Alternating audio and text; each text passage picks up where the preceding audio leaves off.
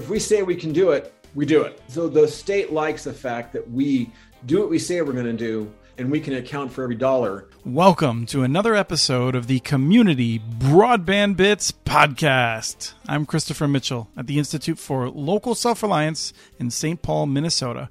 Today I'm speaking with Bob Marshall, the General Manager of Pluma Sierra Rural Electric Cooperative and also the Pluma Sierra Telecommunications Company, which is the subsidiary of the Electric Co-op. Welcome to the show. Thanks. It's great to be here. I'm very excited to talk with you. I just we touched base earlier this week for the first time, although I was a little bit familiar with some of the work that you've already done that we'll touch on. And the thing that I loved was you just immediately were saying that when it comes to California, you're pretty much interested in your co-op and ANZA in terms of what they're doing for broadband. When you and I are very much on the same page in terms of that love of the co-ops. And let me just ask you, where did that come from? It's funny. California has so few electric co-ops.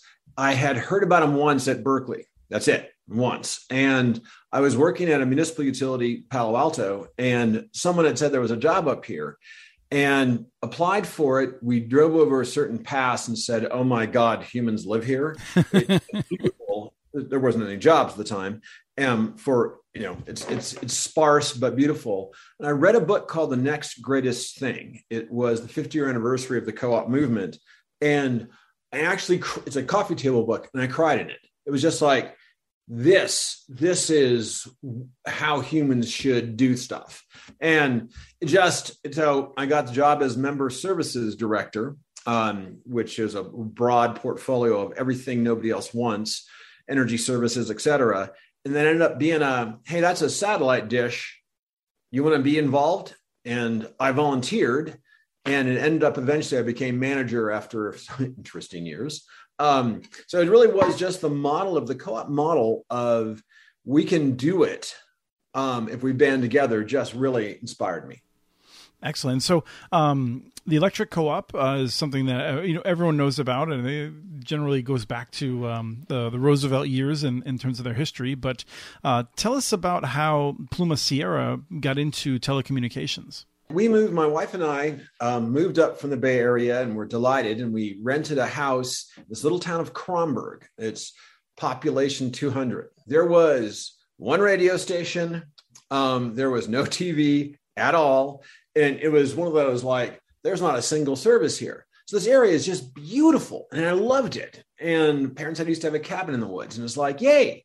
Oh my God, there's no services. So when all the co-ops banded together and formed the National Rural Telecommunication Cooperative, they started trying to strike deals to offer C-band services, DirecTV.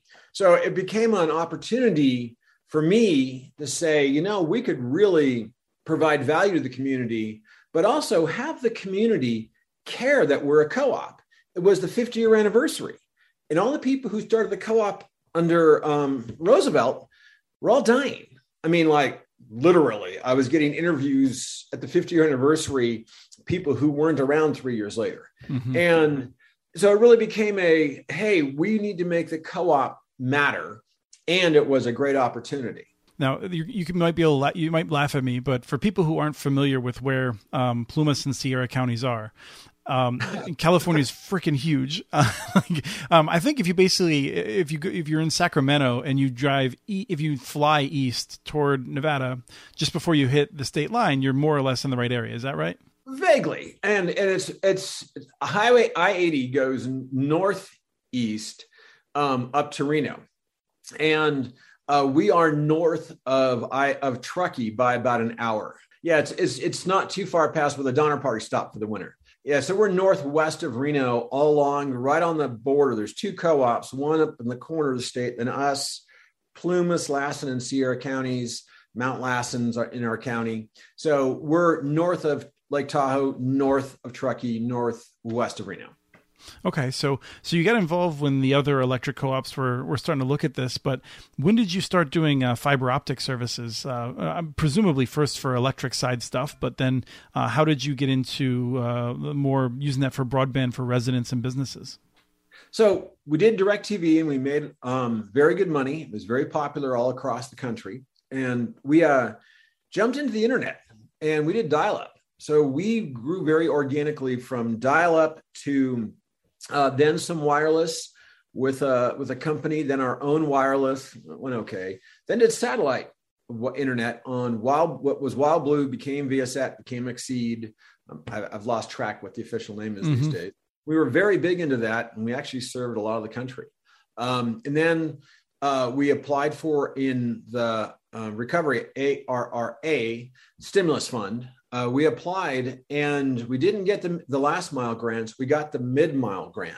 So it was very important because AT&T couldn't give us any more T1 lines. We literally had 6 megs of backhaul for our wireless, and Frontier was charging us some outrageous amount of money. And so we got the grant. We had to have 6 board meetings in 6 weeks to bring the board along. When you catch the bus, what do you do with it? So we went for it. And that's what sort of launched the modern version, which is into fiber optic. People are trying to envision this. It's mostly forest land. I feel like it's a lot of small towns connected by roads that are probably beautiful drives, but not exactly a lot of land that's available in between the areas that are settled. Or do people live all throughout there, or it's hard to tell from above? Yes, and it's a real interesting mix. You've got big valleys. There's a giant flat. There used to be lakes, actually, and they filled in, and Tahoe's twin sister, literally, is there. So you have valleys that are a lot of ag and should stay ag. You have lots of national forest. Then you've got a lot of private land. So it's definitely a mix, lots of 5 and 10 acre parcels. I'm on one of those. Little compact towns from the old days, little railroad towns, a lot of those. So real mixed 2-lane highways. And so you go from deep timber to the west to high desert to the east. And we do a little bit of Nevada, which is definitely high desert.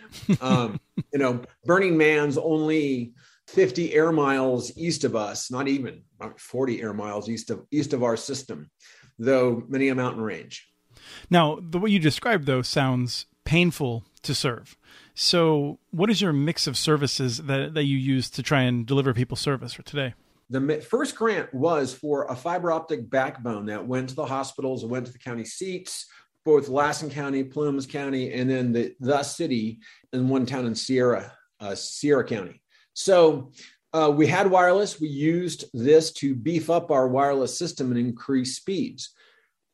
As we had thought we'd be a mid-mile provider, because AT&T, Frontier, the cable TV companies all said, hey, this will be, great, we'll buy it from you. They were kidding us. You weren't the only one. Yes. And it's really, what hit us was, especially in AT&T country, which is about half our territory. And people started saying, that's great. I'm glad you got the high school and the hospital now have fiber optic for telemedicine. When are you getting to my house? And we would say, you have to understand, that was a mistake. It'd be really great if you understood. We're going to try for some more grants. And so about 2 annual meetings, and co-ops have annual meetings that are part carnival, part business meeting. And we're explaining to the crowd about the grants, and a familiar voice goes, when are you getting to our house? And I sat down, and the board president goes, ain't that your wife? And it's like, yes, it was. And the next year, we were trying to drive the cable TV companies buy from us, and they started to. And board president gets up and just says, don't worry, I know you're all yelling at us. We're going to get to everybody. I'd written his speech, and I had not put that in his speech. It was like, and the board started looking at each other like, we didn't vote on that. But the crowd, people would start, in a lot of co-ops that weren't desirous of being in the business, people were going to start running for boards if we didn't start providing the service. And so we started doing pilot programs with fiber optic in subdivisions and see what the take rate was and, do modest sized gambles. We've stuck with wireless for the big valleys. I mean, there can be a ranch with 2,000 acres and one house. So using fiber there is going to be rough unless we get continued grants. So we do wireless, and we're hitting 100 megs there. And then we bought a cable TV company, went defunct, and we bought it for pennies, and literally $4 for 4 different chunks on the sheriff's steps. The pole position is made it valuable. The system runs like garbage, and we turn parts of it on, and it runs okay for coax and through DOCSIS 3.0. But eventually we're going to tear it all down and put up fiber optic. So it became a mixed bag. Eventually we'll be wireless in the most remote areas, and then we're quietly working to make more and more of it fiber optic. Now, I think you just recently got some really good news in terms of grants to help you make some of these investments. Can you share what's happening there? At the California Public Utilities Commission has given us just shy of $23 million of grants to get to very specific areas. It's an interesting puzzle piece in that it's carved out census blocks. So they say you get money to serve these 20 homes, but not those. And it's interesting, the CPUC is tired of being yelled at by people who are bypassed, because other recipients will go to the grant recipients only. And then they don't bother serving the people who they went down the street. Mm-hmm. And the CPUC seems to like what we're doing because we usually come in under budget. When we say we're going to do something, we're going to do something. The board of directors is, are you going to meet the deadline? So, and I think the agencies, state and federal, are all sick of, give me the money. In RDOF, for example, I have no idea how I'm going to serve there. Whereas if we say we can do it, we do it. So the state likes the fact that we do what we say we're going to do. And same with ANZA, the other co-op down south in broadband. ANZA's the same way. ANZA does what it says it's going to do, and we can account for every dollar, because I can still account for the original construction in 37. Co-ops right. have extremely good bookkeeping, because if you don't, when you take federal money and you're an electric co-op, people get grumpy if you didn't do what you said. They get grumpy and they send out people that have handcuffs, right? Yes, exactly. Our first general manager in 38 had that problem. Oh. So lesson learned. Now, yes. Correct me if I'm wrong. I think the California program works. It's not like they just like, it's going to cost you $10,000 to do this home. Here's $7,500. You cover the rest. Their grants, I think, are 100% of the cost for the areas that they're targeting. Is that right? Am I wrong about that? For the current grants. Previous grants, they were a mixed bag. We got some in 2019 for construction in 2020 that were mostly 90 and a few 100%ers. So we put up some of our own funds to match it.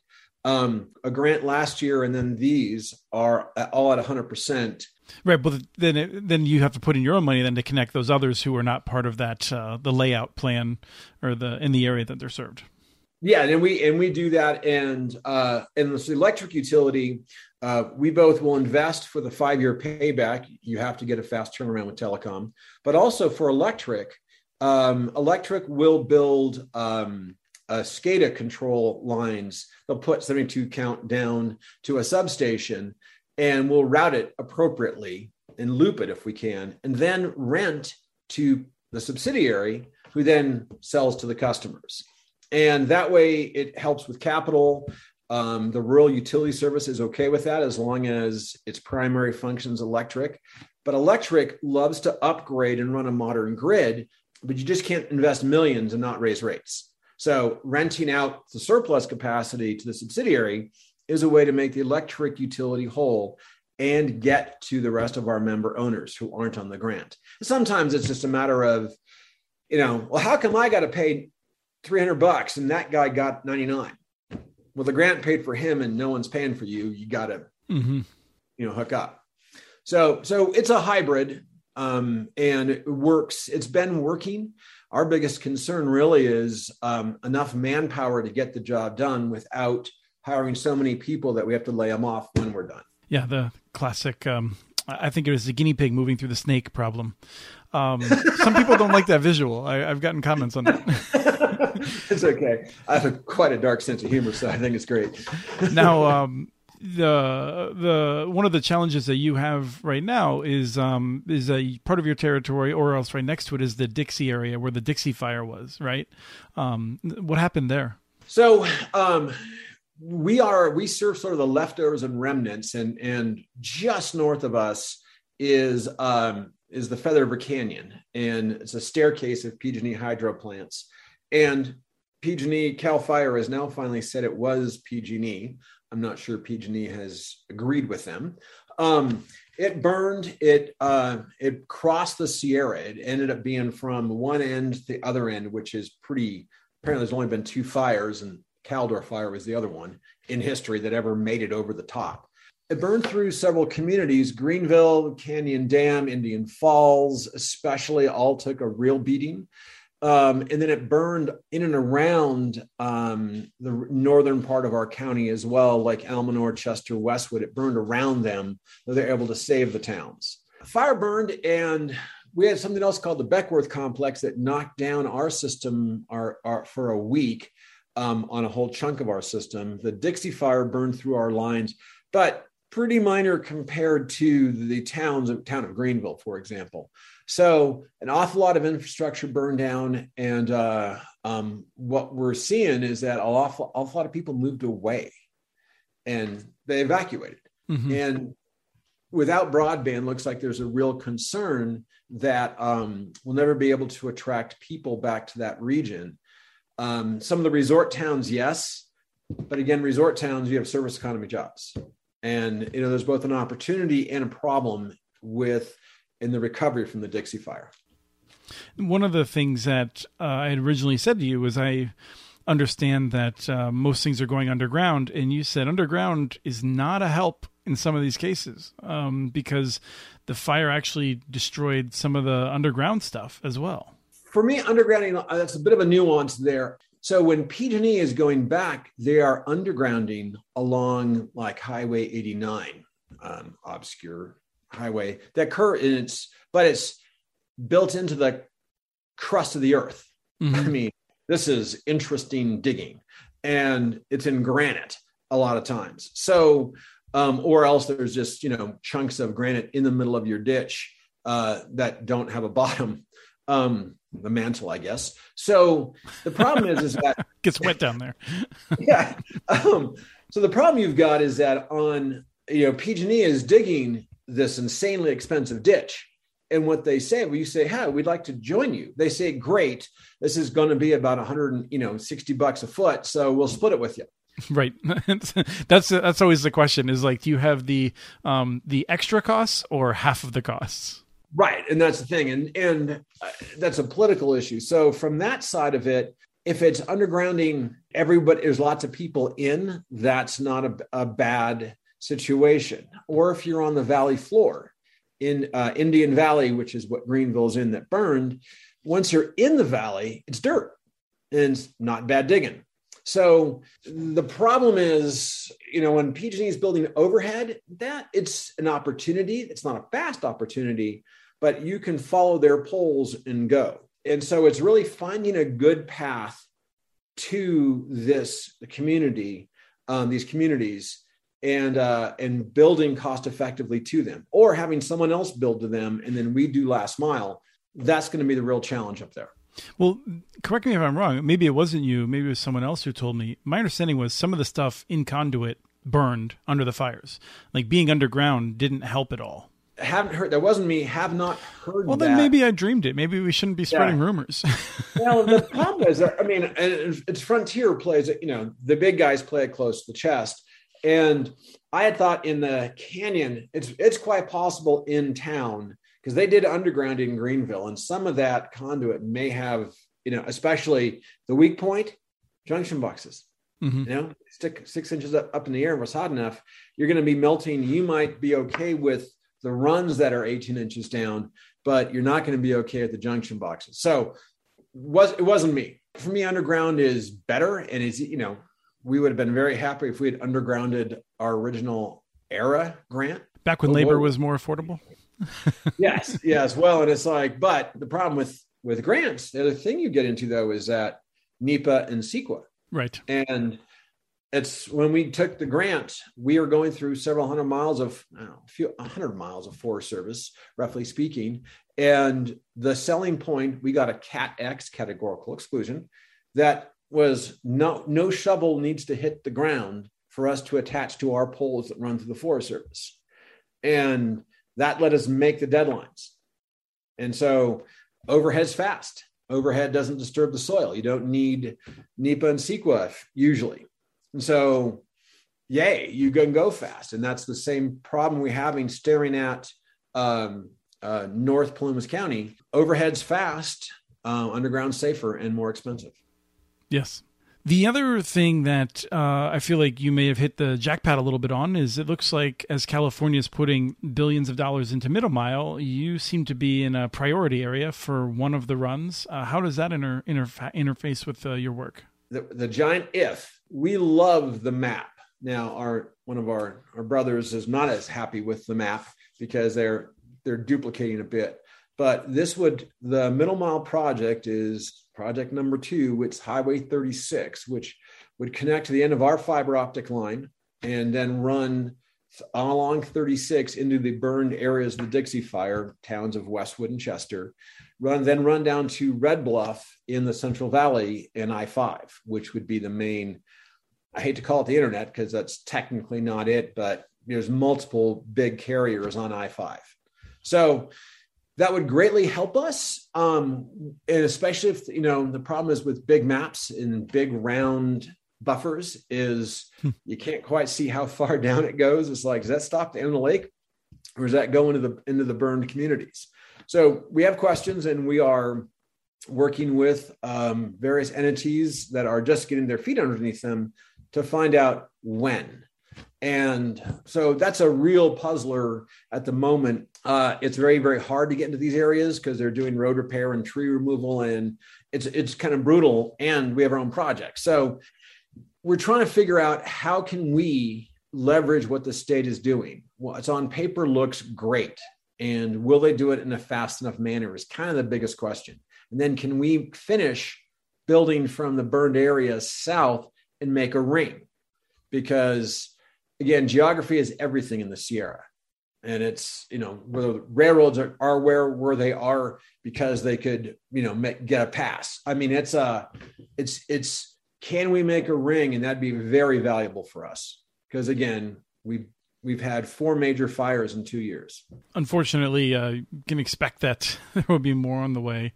And yes, a ring would be great. The other thing is I do sort of wonder, they're not doing it in the United States yet in any sort of scale, but I feel like a relationship with Starlink might be useful to be able to turn on satellite in the low Earth orbit backhaul in the event of a disaster like that, to try to give you a little bit of an escape valve temporarily. Interesting. I hadn't thought of them as a backhaul option. Interesting.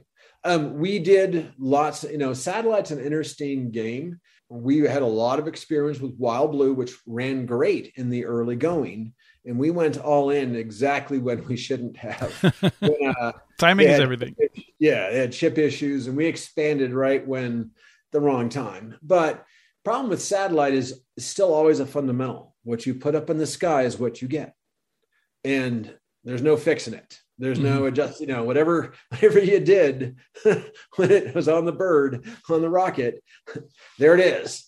And, what is good service now, we're going to go from a 50 by 10 package as a base package to 100 by 20, which we have a little higher package, to 250 by 100. And you can't do that with satellite. And the other issue with satellite is always the more you load it up, the more you're doing a shared resource. Where with fiber, did we say 10 gig cards? We meant 100 gig cards. All you got to do is change the cards out and you're off to the races. Yep. Yeah. Well, I definitely don't think that with the kind of usage you're talking about, you'd be able to to do it every day, but in the event of an emergency, I feel like anyway. I've talked with some of the folks from Starlink, and I know that they've tried to help emergency responders in emergencies with that. The fact that they can drop a few hundred megabits on places at low latency now, and anyway, it's just something I thought I'd throw out there and see if it crossed your radar screen. Yeah, haven't yet, but interesting. Because we're looking at, even if it's still going to be 2-3 years before we get our ring done, and we're actually trying to do a snowman, a figure 8 configuration if we can pull it off, but that's some years away, because we are hoping these towns, building middle mile is not fast. Even if you're in the Caltrans right of way, it's not a fast process. Grants take time to apply for, et cetera. And we think both Starlink and then a local wireless company may be very good short-term solutions for everybody. Those towns, they may go back to DSL from the incumbent, but that's still going to be limited by copper and poor uploads and all that. Last 2 questions. Are you in an area where you get snow by the foot? Is that something that happens in the mountains? That's beautiful. Yeah. Yeah. When we recruit linemen from the Dakotas and Minnesota, we say, it doesn't go below 0 much, and the snow falls straight down and stays there. And linemen are like, really? Where is this paradise you speak of? So, yes, we had after some bad droughts, we had a very, very good December. And then now we were having a nice dry January. Fingers crossed for February. Excellent. Well, I wish you luck, and I want to end. But we started off before we started recording in the green room talking a little bit about science fiction, and I'm curious if you have any recommendations of anything for a person you've never met, a person who's listening to this show right now. I'll recommend an author as opposed to a book. The best author is Terry Pratchett, and it is absolutely. I consider him. My whole family considers him the modern Shakespeare. He passed in 2015, and my executive assistant looked in and saw me just sobbing and was like, are you okay? Did your mom die? It's like, no, Terry Pratchett passed away. So that is the easiest recommendation. On the internet has lots of recommendations on where to start, because he had a whole series of books, but it was about 3 or 4 in where he really hit his rhythm. So can't recommend it. Yes, that's the whole Discworld universe. Wonderful. I've read more than half of them now. I'm a huge fan. Good Omens, just tremendous book, hilarious book. Let me recommend. I don't know if you have anything by Daniel Suarez. He's one of my favorite contemporary kind of like near future science fiction. His most recent one is Delta V. It's about mining asteroids. And the sequel should be out soon, I'm really hoping. And I'm a huge fan. Everything that he's written, I think, is brilliant, except for Influx, which is just a bad book. So anything except for Influx, I was not impressed with. But yeah, it's interesting, from biotech to asteroids to just sort of like more AI type stuff. It's a lot of good stuff. He's a Fortune 500 security consultant, so he's not someone who's too far out of line of what's realistic, and very enjoyable. Oh, good. It is like, I've got to have an endless stream of books, or I'll go out of my gourd. Yes. So, or as you said, we chatted earlier about or you can always pepper in an old Terry Pratchett. I mean, we have reordered almost everything in paperback at least twice, because every person has read it and they just start falling apart. Yep. I keep an eye out anytime any of them are on sale on Kindle. I immediately grab them. Yep. Yeah, good. Great. Thank you so much for your time today. It's a wonderful conversation. No problem. It was a lot of fun. Thanks so much. We have transcripts for this and other podcasts available at muninetworks.org/broadbandbits. Email us at podcast@muninetworks.org with your ideas for the show. Follow Chris on Twitter. His handle is @CommunityNets. Follow muninetworks.org stories on Twitter. The handle's @muninetworks.